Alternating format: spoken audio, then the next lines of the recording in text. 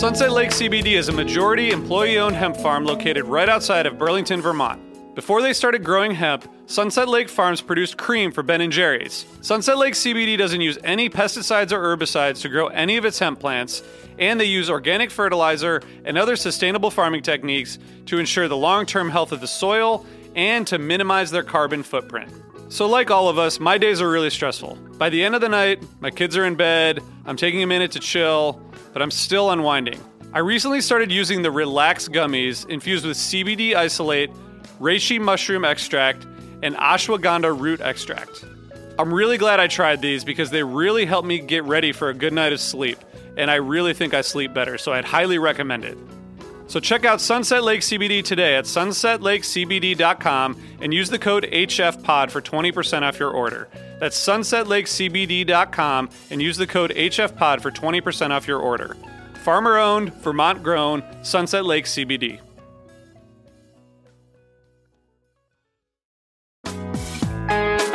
Hi listeners, I want to tell you about a cause that I'm involved with at Heritage Radio Network. HRN is celebrating its 15th year, and to celebrate, we're deepening our commitment to giving voice to the next generation of food systems storytellers, and we need your help. Our internship and fellowship programs help activate new possibilities for underrepresented and underestimated young people through experiential journalism, audio engineering, and production training. Through these unique programs, HRN helps food equity stewards build essential workforce readiness skills that expand their potential and foster economic mobility. Please consider supporting these critical programs. And with a minimum donation, you can be entered to win a dinner for two at an amazing restaurant in one of 8 cities and tickets to a concert at a great venue in one of those cities. We have incredible partners across the country who have donated, as they also share our passion for helping to educate the next generation of food systems storytellers. Check out heritageradionetwork.org/15 to donate and enter to win today. That's heritageradionetwork.org/15 to donate and enter to win today. And make sure you donate before March 31st. Thank you.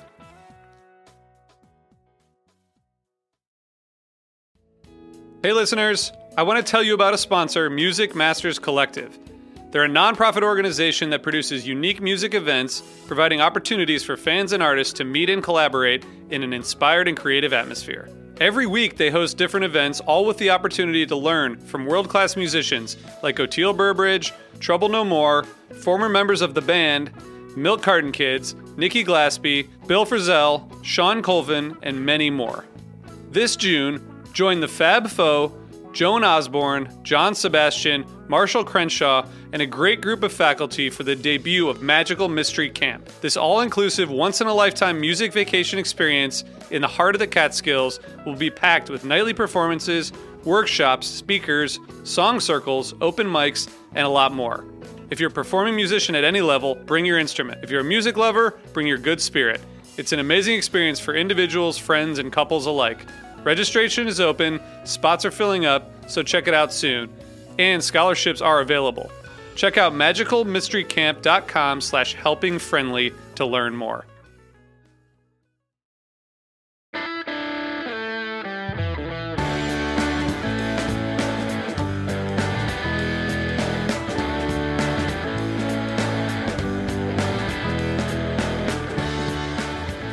Hey everybody, this is the Helping Friendly podcast. I am here with Brian. Hey Brian. Jonathan, how are you, my man? I'm doing pretty good. RJ had to go do things because he's a man who does things. But we are thrilled to be here. We are presented by Shift Genuine Cannabis, and we want to thank them for allowing us to be here to talk to you about fish. But more importantly, this week, we're talking about Trey Anastasio Band, because Trey's out on tour. It's been good. It's been eventful. Stuff to talk about.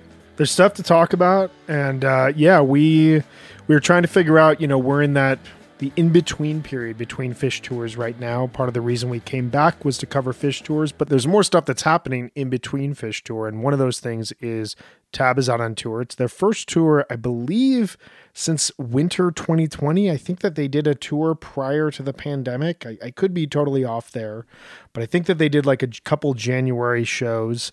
Obviously, the Beacon Jams happened last year, and there's been quite a few somewhat regrettable definitely regrettable changes that have happened within the band. Obviously, Tony Markellos passed on earlier this year. Some band lineup switches. But there's also been some really interesting music that has come out of this Tab tour that we wanted to cover. Jonathan, I know you were at one of the shows. We'll get into that. But on the whole, I'm just going to come out and say it. This is, to me, the most interesting Tab tour since summer 2003. I have absolutely loved the music that has come out of this band over the last week to 10 days, and I'm really excited to hear what we've got in the final week of tour. What are kind of your larger thoughts on the tour? Well, I mean, this one has really got my attention. Trey lost no steam after Fish Tour coming out with these guys.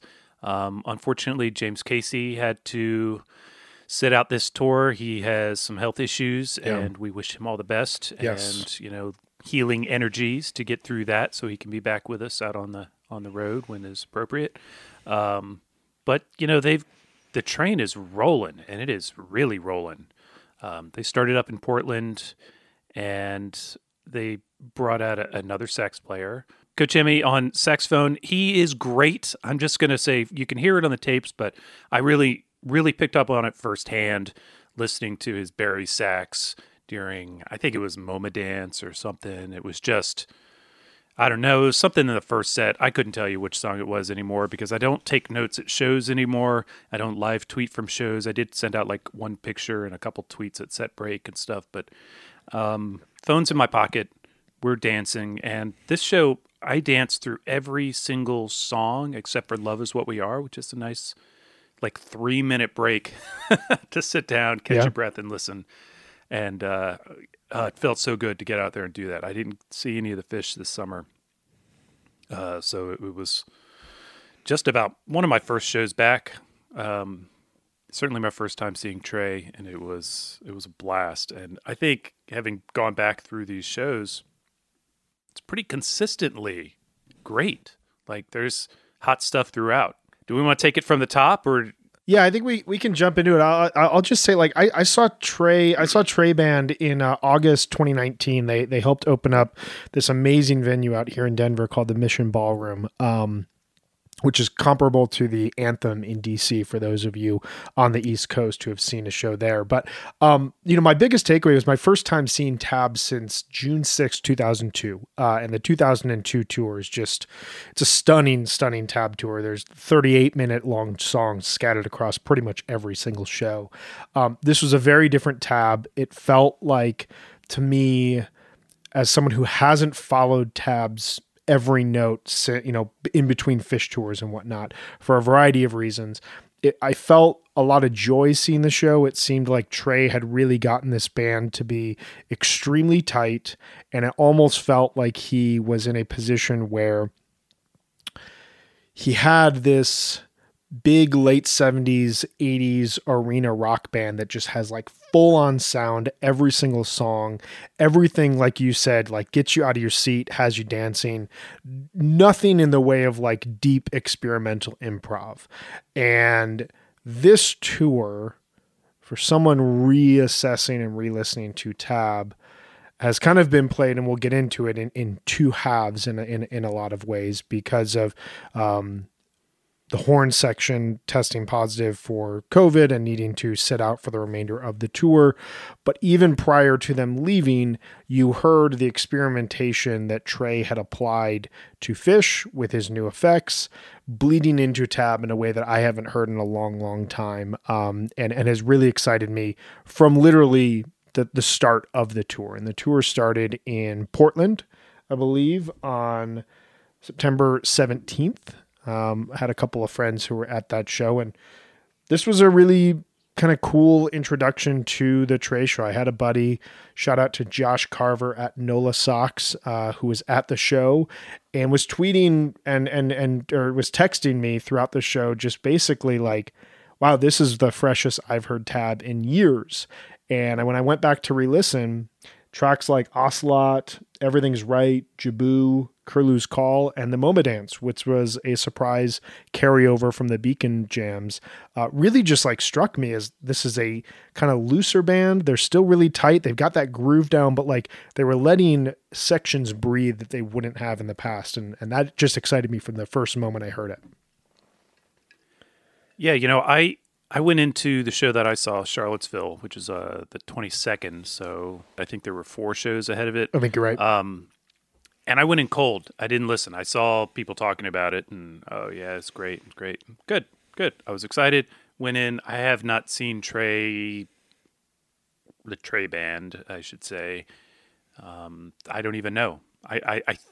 It might be like a classic Tab tour before Fish came back. It might be that long. Just other than Ghosts of the Forest, I did see that, but just timing and place and whatnot come into play as life will. But so it felt fresh as hell for me. But at the same time, the energy was it was huge. I was really surprised, and yeah, listening to snippets. I went back this weekend and listened to bits of each of the shows. I don't know about you, but I didn't have time to listen to all of these shows because life. But I selected a few songs from every show, and some of the songs that I knew they were playing regularly, I listened to every time they played it. Like I listened to every version of Carini, which, by the way, let's take note, they're playing Carini on this tour. They're playing a bunch of Fish songs on this tour, and they're good. That Portland show ends with a twist that, it's fire. It is a great rock show closer. Has Fish ever closed a show with twist? We need some sort of experts on here to know that, but I think the closest they've come is I'm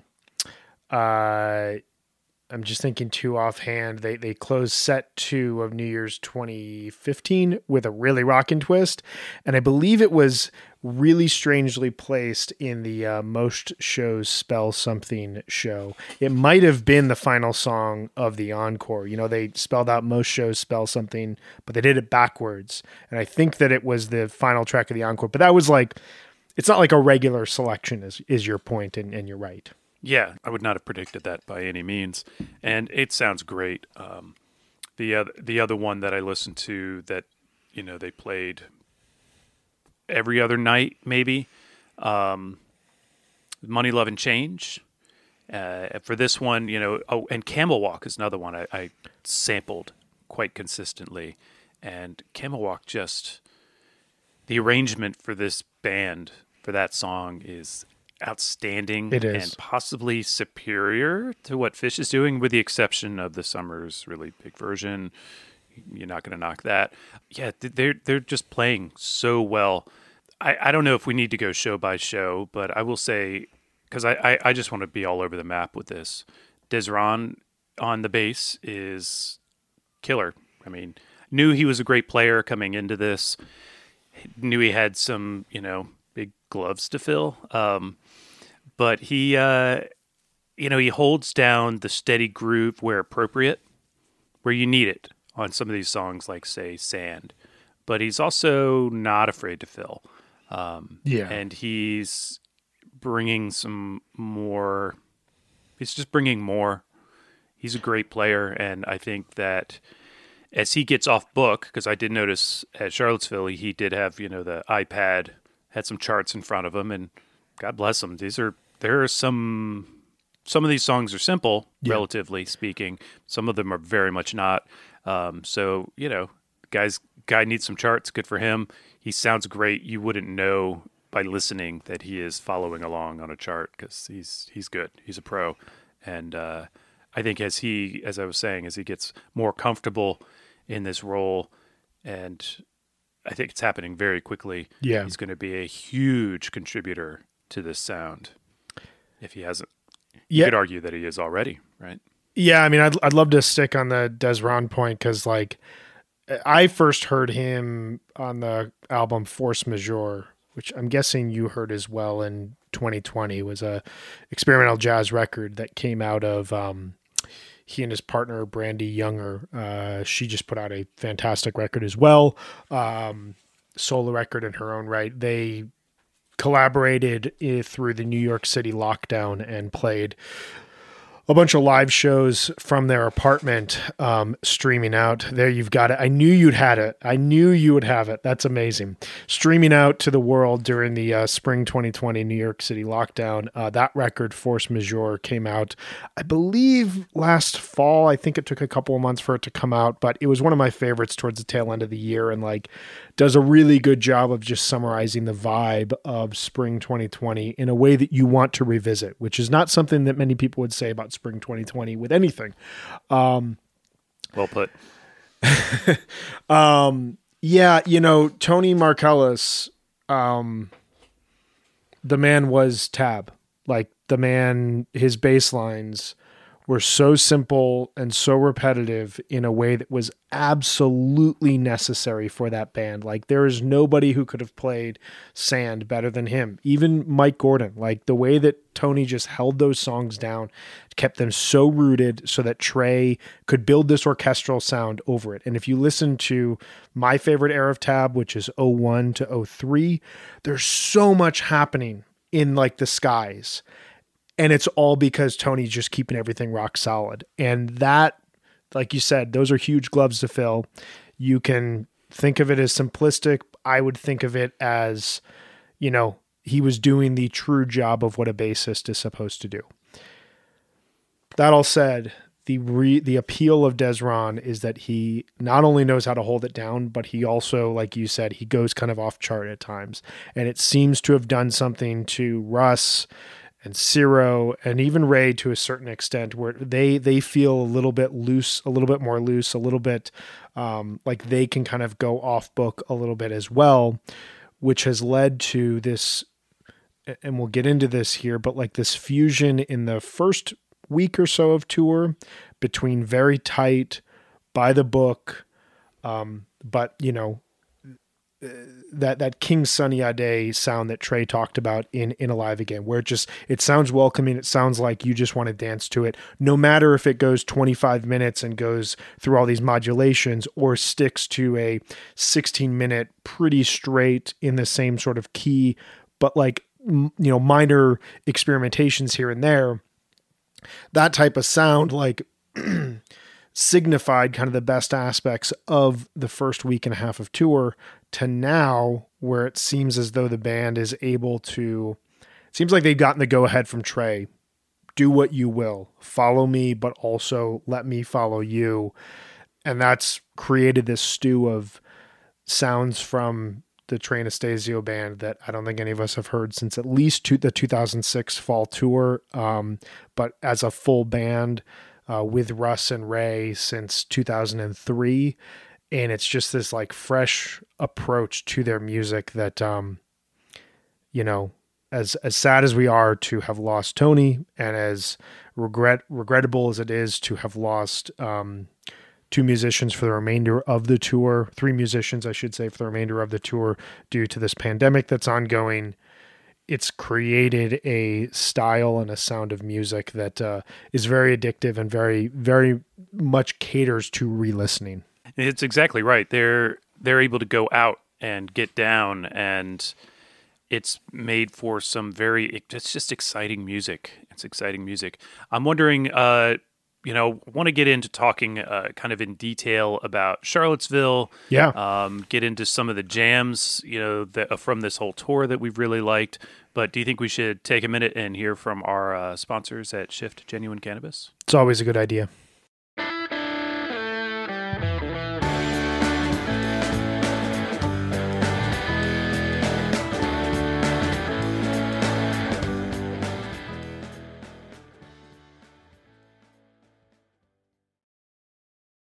What is a city without its music? The legacy of the New York Philharmonic is incredible. Nearly 2 centuries of history. That's a lot of music and a lot of stories. I was sitting on stage for the very first time thinking, I can't quite believe this is happening. Join me, Jamie Bernstein, as we explore the history of the New York Philharmonic. It's the NY Phil Story Made in New York, a podcast about a city, its people, and their orchestra. Listen wherever you get podcasts.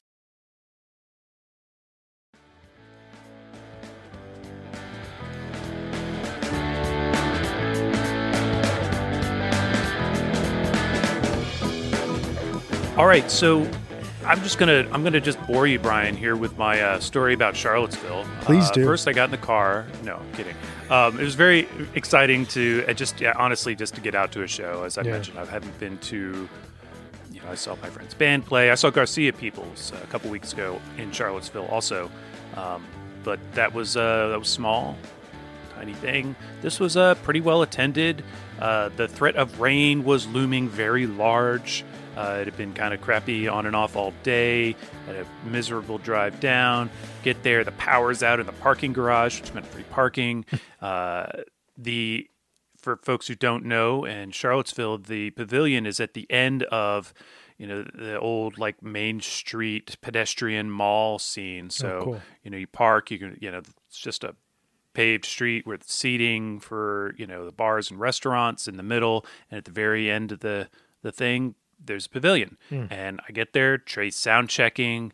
I didn't take notes, but great sounding stuff outside. You could hear very well. Just walk right up, little line, met up some people, got in. They started nice and early. Showtime was 7. They started around 7:15.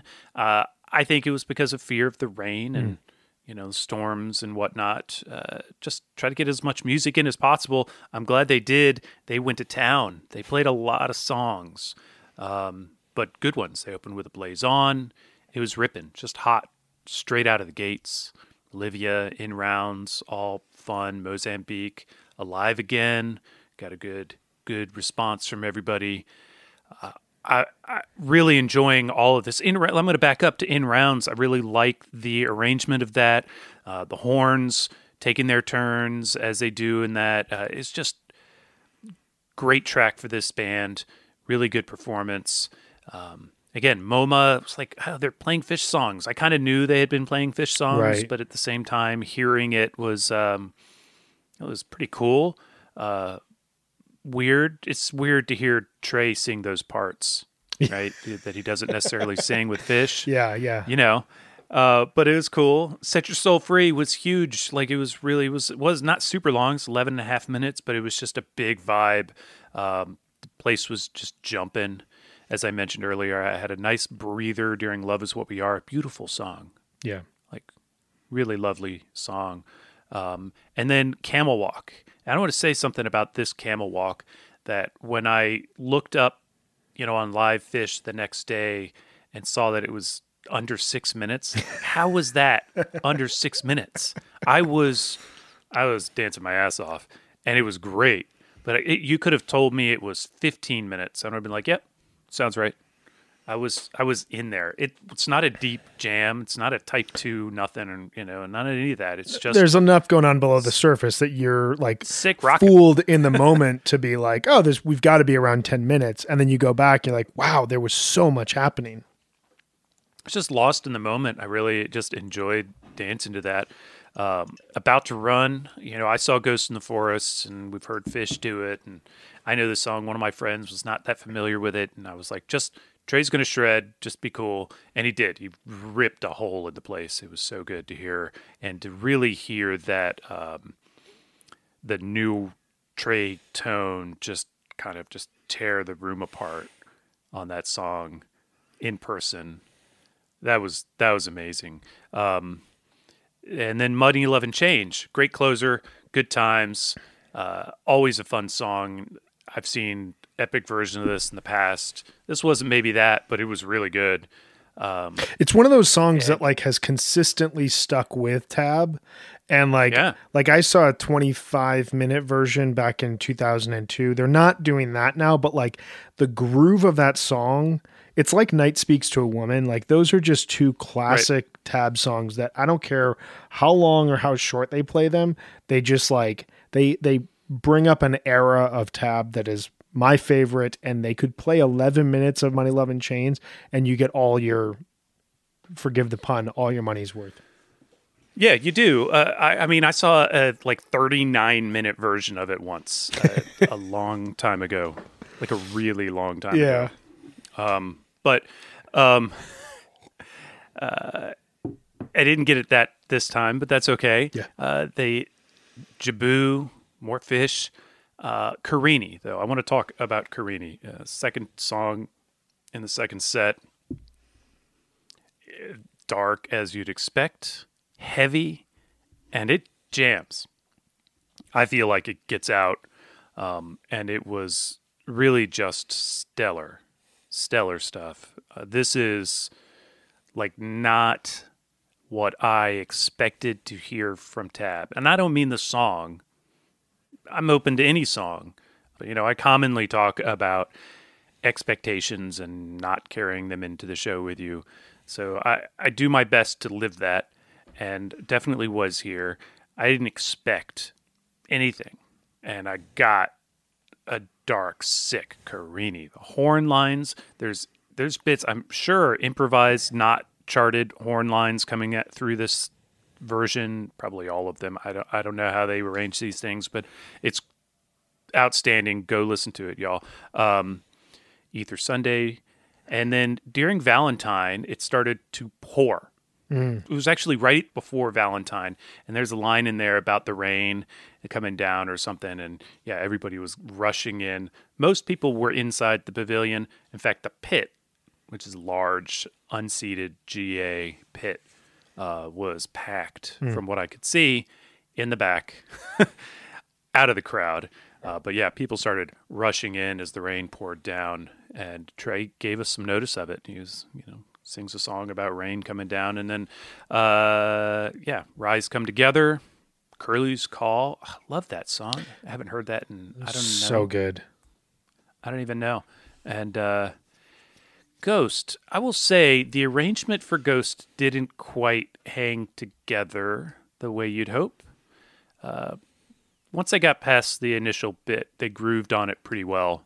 But the arrangement didn't hang together that well. Agree. Life Beyond the Dream for the encore, and then we thought, sure, we were getting our first tube. Just absolutely, it's first tube, right? It's first tube? Yeah. Nope. Boom, sand. 12 minutes sand. Just holy cow. Great. I mean, this is just so much fun. Great playing, some exploring. Sand has some of that too. You got to check that out. What a good band. And then, they go from there, they go to, Wilmington, North Carolina? Yep. And after that, another good show. They're all good. Lots of songs in that first set at Wilmington. Good material. And then we hear after that Jennifer Hartswick has tested positive for COVID. Hope she's doing fine. And there will be no more horns for the remainder of the tour. I know you alluded to that earlier. But that changed things up.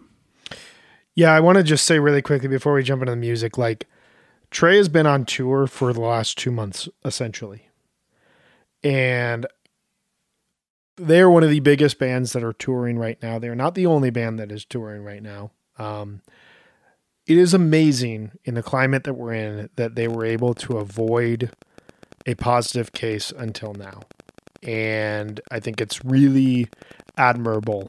I don't want to put any blame on anyone. You know that this band is doing everything possible to stay safe and to stay on the road, because it's not just them. It's not just us talking about and listening to the music, but it is people working at the venue. It is promoters. It is everyone back behind the scenes that none of us ever think about or have any interaction with, who rely on a band like this touring. Absolutely incredible that it went 2 months without a single positive test case, and absolutely incredible that they have the infrastructure and the planning in place that if a band member who's on stage with him night to night tests positive, they are able to continue the tour. That is just, I don't know how they are organizing this, but it reminds me of, this happened to Dave Matthews Band, I think at the Gorge, where Carter and Stefan tested positive, and the band still played, and then they rejoined them a week later. Whatever they're doing at Red Light is just amazing and innovative, and just the show goes on.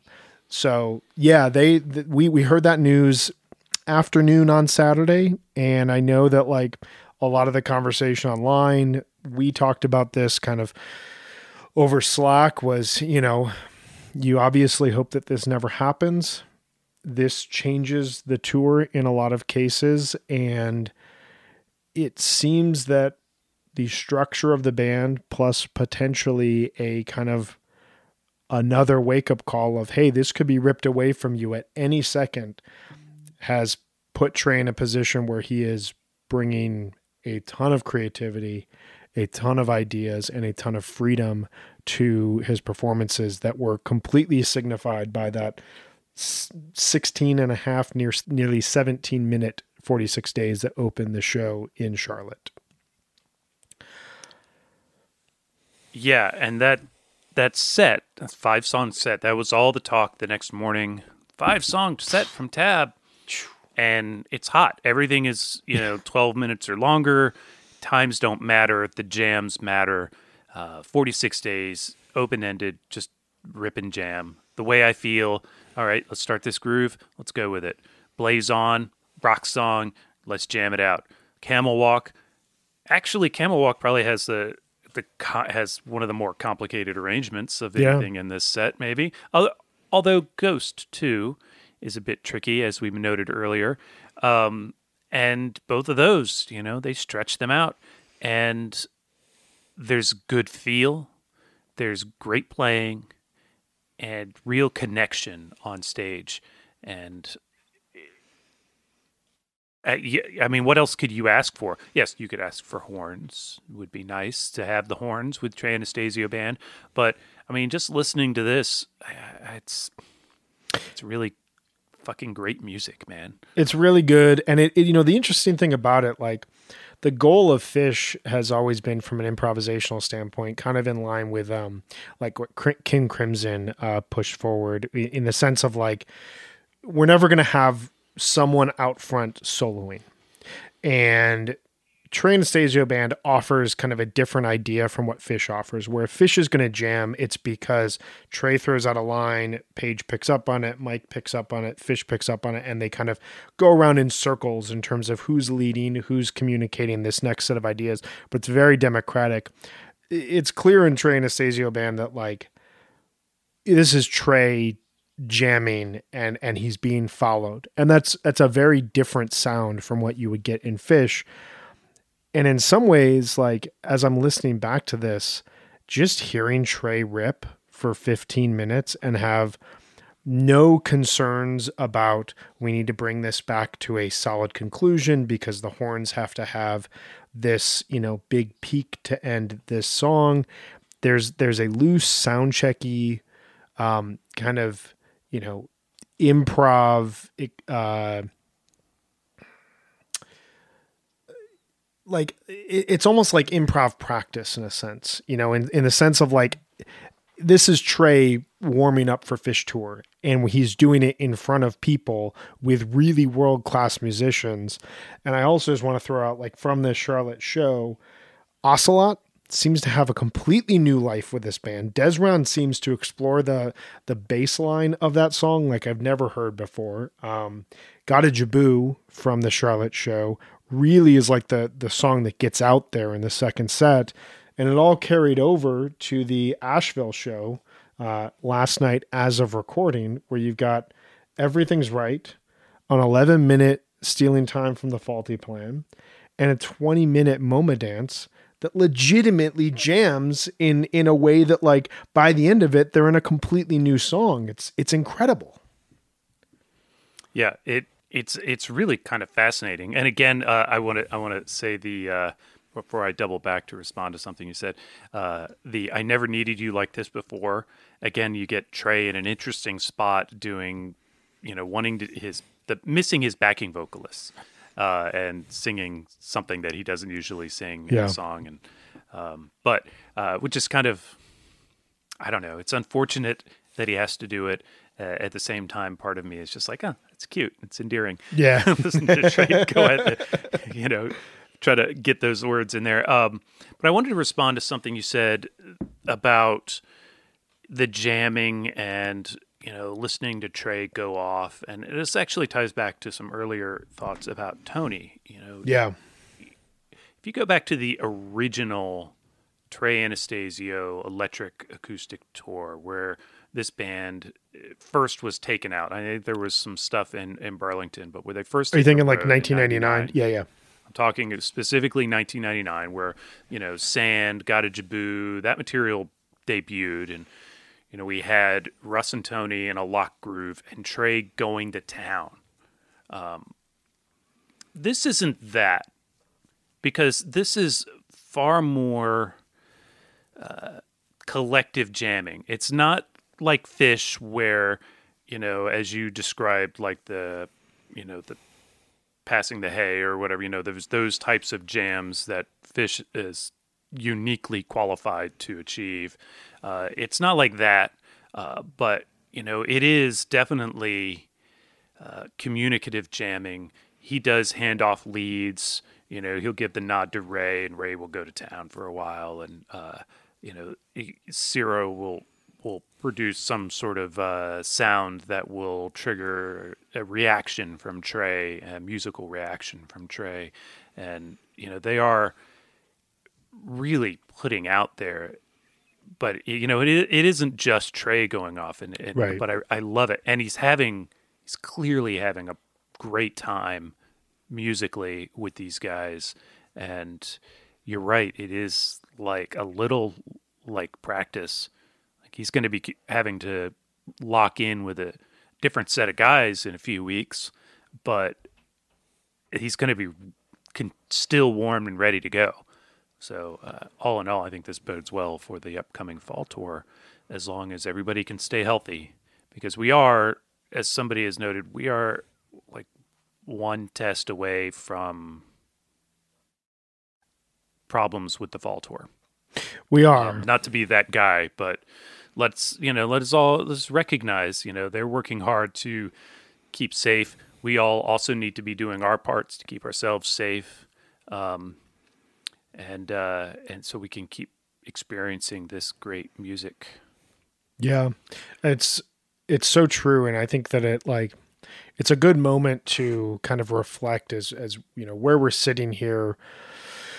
I think we have 5 or 6 more of these as we're coming down into fall tour, and we'll be analyzing kind of where the band was hopefully at during fall tour. I think it's important to step back and think about, we've had 2 months of music between Fish and now Tab to analyze, and all of that music, we didn't know what kind of bands we were getting after an 18-month layoff that was unplanned and not intended by any means by the band members. We got some really great music, and I would argue, between Fish and between Tab now, we're hearing 2 different bands that are tapping into the best aspects of their past while also really pushing to evolve further. Quick digression to say that the song Evolve is just amazing on this tour, and I absolutely love it. Yes. And I would love to hear more. Oh, yes. I'm glad you brought it up, because I was listening to it this morning and I was like, oh God, I love that song. This is really working here.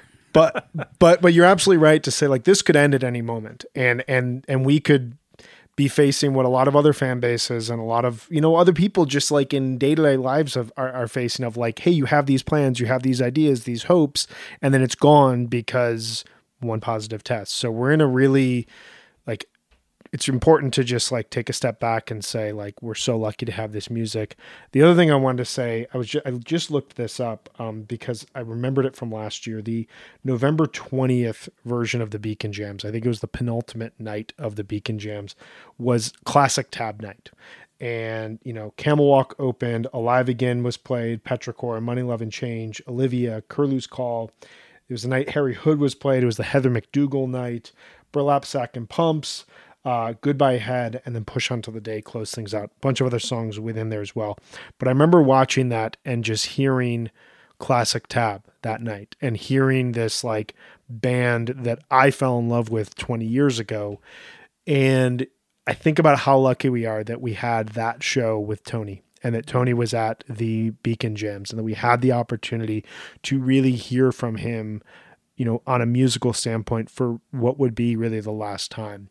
And now 10 months later, hearing this band that is picked up from what that band was and is bringing it further and bringing it forward amidst all this chaos and darkness and uncertainty. It's just, I feel really lucky to be hearing the music that we're hearing right now, and to be hearing an artist who is dealing with reality and dealing with changing times and is producing music that we'll be listening to for years on end. I don't really have like a great big point here. It's amazing to be in this moment with so much that is changing day to day, and to hear Trey continue to push himself musically. It's so inspiring. It's great to hear. I also want to add, on that note about Tony and the Beacon Jams, one of the other really great things that certainly took for granted, I think, during the Beacon Jams, but it's also really nice that we got to hear and see some of Tony as a person, some of his personality, not just his music, because, he had some jokes and commentary and things through that were, it's just nice for us to get that opportunity to hear from him. Agree. So, but let's get serious and specific about jams, right? We've talked about jams. I've shouted out a few things. You've mentioned a few things, but like looking back at this, what is this, 8 shows we have so far? Sounds right. As of, recording this here on Monday. What's your pick? What's the one that you would take? And if you could only have one to take with you through the next couple of years, as you mentioned, as you say, which one is it? Yeah, I think, and I want to be clear, like I've loved what the Horns brought, like this tour. If we had never had the last 2 shows, this tour would have been really, really exciting with the Horns. But the performance that has really hit me over the head was the Gotta Jaboo from Charlotte, North Carolina, on Saturday, September 25th. I haven't heard a Jaboo like that in a long, long time. I know that Fish jammed out Jaboo. I think it was New Year's 17. There have been some good versions here and there, but this was like, they got into this like muddy territory towards the tail end of the jam that I can't get enough of. I've listened to it a couple of times and I really dug it.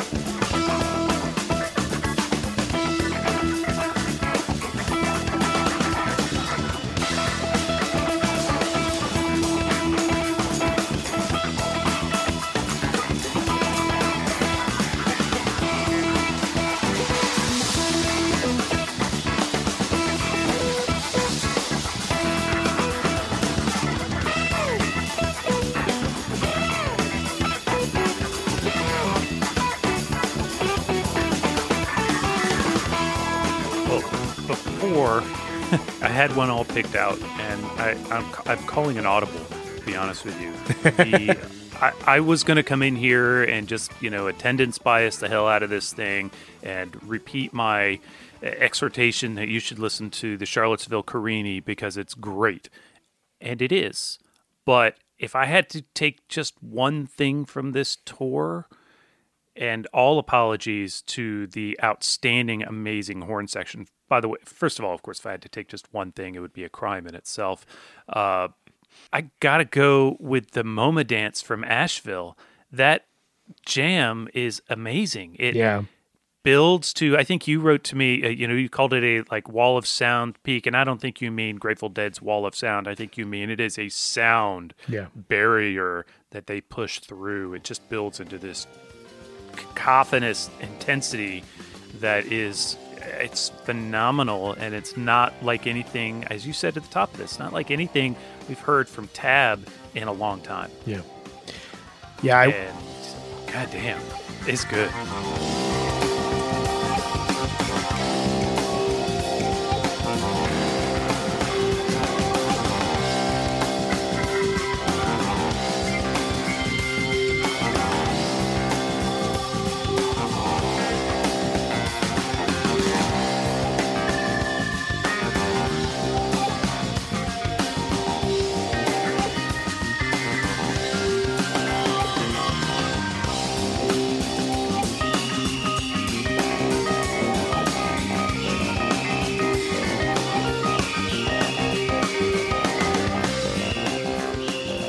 Yeah, I went back and listened to a show that I would just recommend to any of our listeners out there.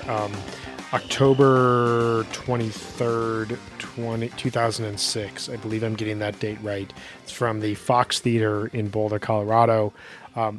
Side note, all tab shows are available on the Jam Streams app. If you're not a subscriber to that, I would encourage everyone to download that app immediately. It's where you hear all 2001, 2002, 2003, 2006 tab.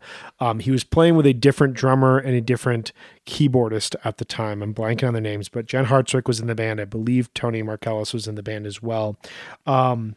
Obviously a darkened fall for Trey for a lot of reasons, but the music that was coming out of him was incredible.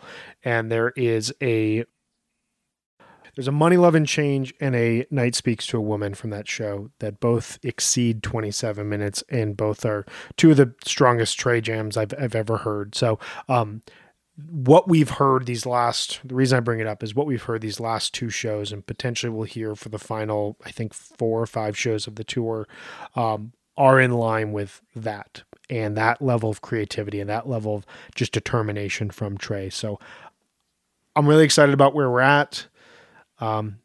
Obviously Jen, Natalie, Kachima, stepping aside have put a slight damper on the tour. And from a public health standpoint, obviously James, you said it at the top, but we wish you nothing but the best. Cancer diagnosis is no fun. And, sincerely hoping, it sounds like he has a good prognosis and he's getting really good care.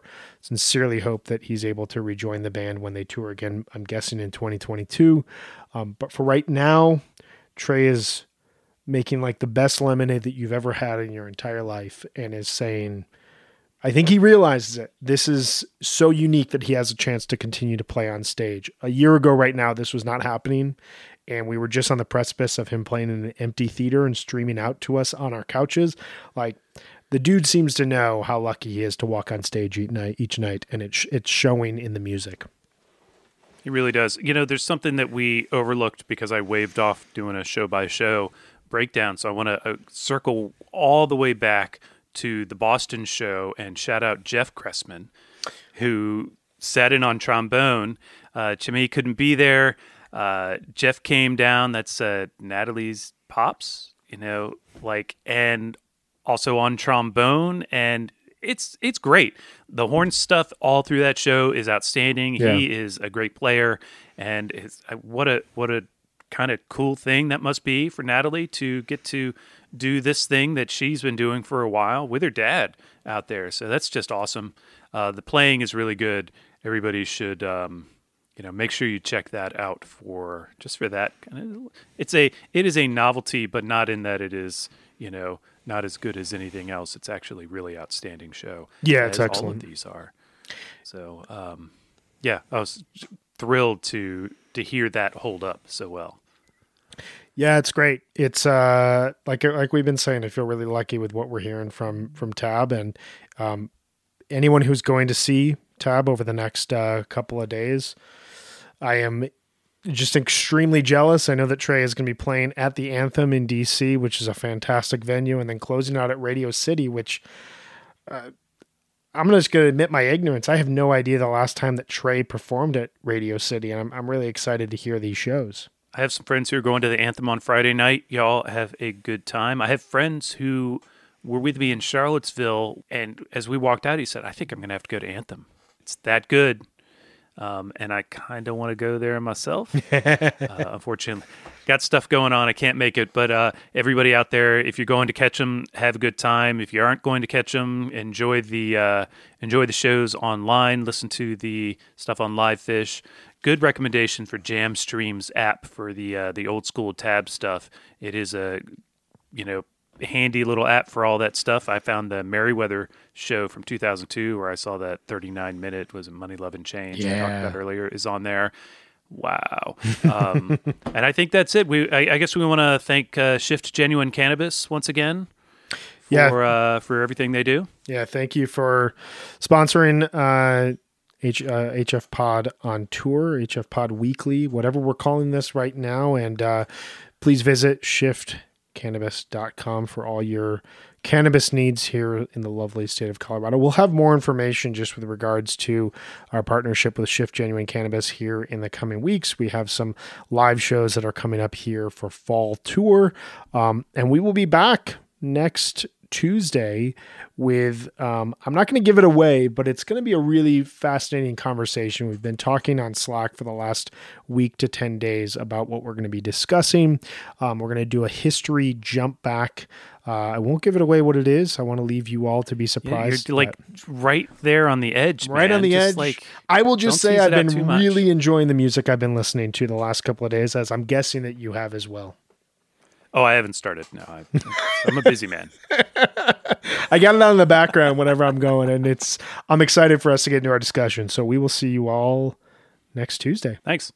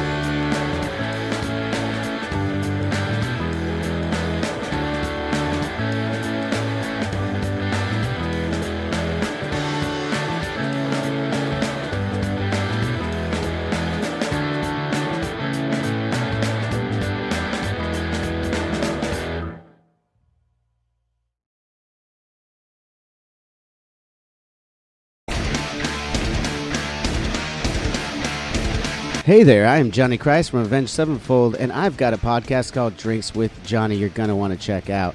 I sit down with a bunch of different people from all different walks of life, from professional wrestlers to actors, comedians, fighters, musicians, everything in between. I'm just looking to make some friends and have a good time doing it. So if that sounds like something you're into, go check out Drinks with Johnny, streaming everywhere now.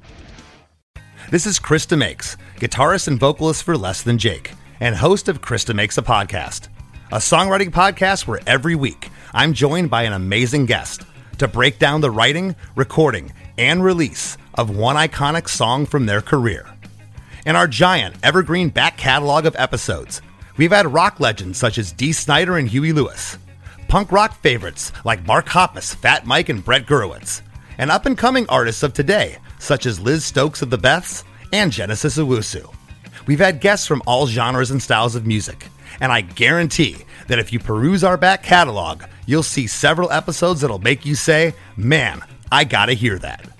Whether you're a fan of music or a creator of music yourself, you'll take away a whole new appreciation for the songs you know and love. Krista Makes a Podcast is available for free on all the places you could possibly listen to podcasts, and new episodes come out every Monday.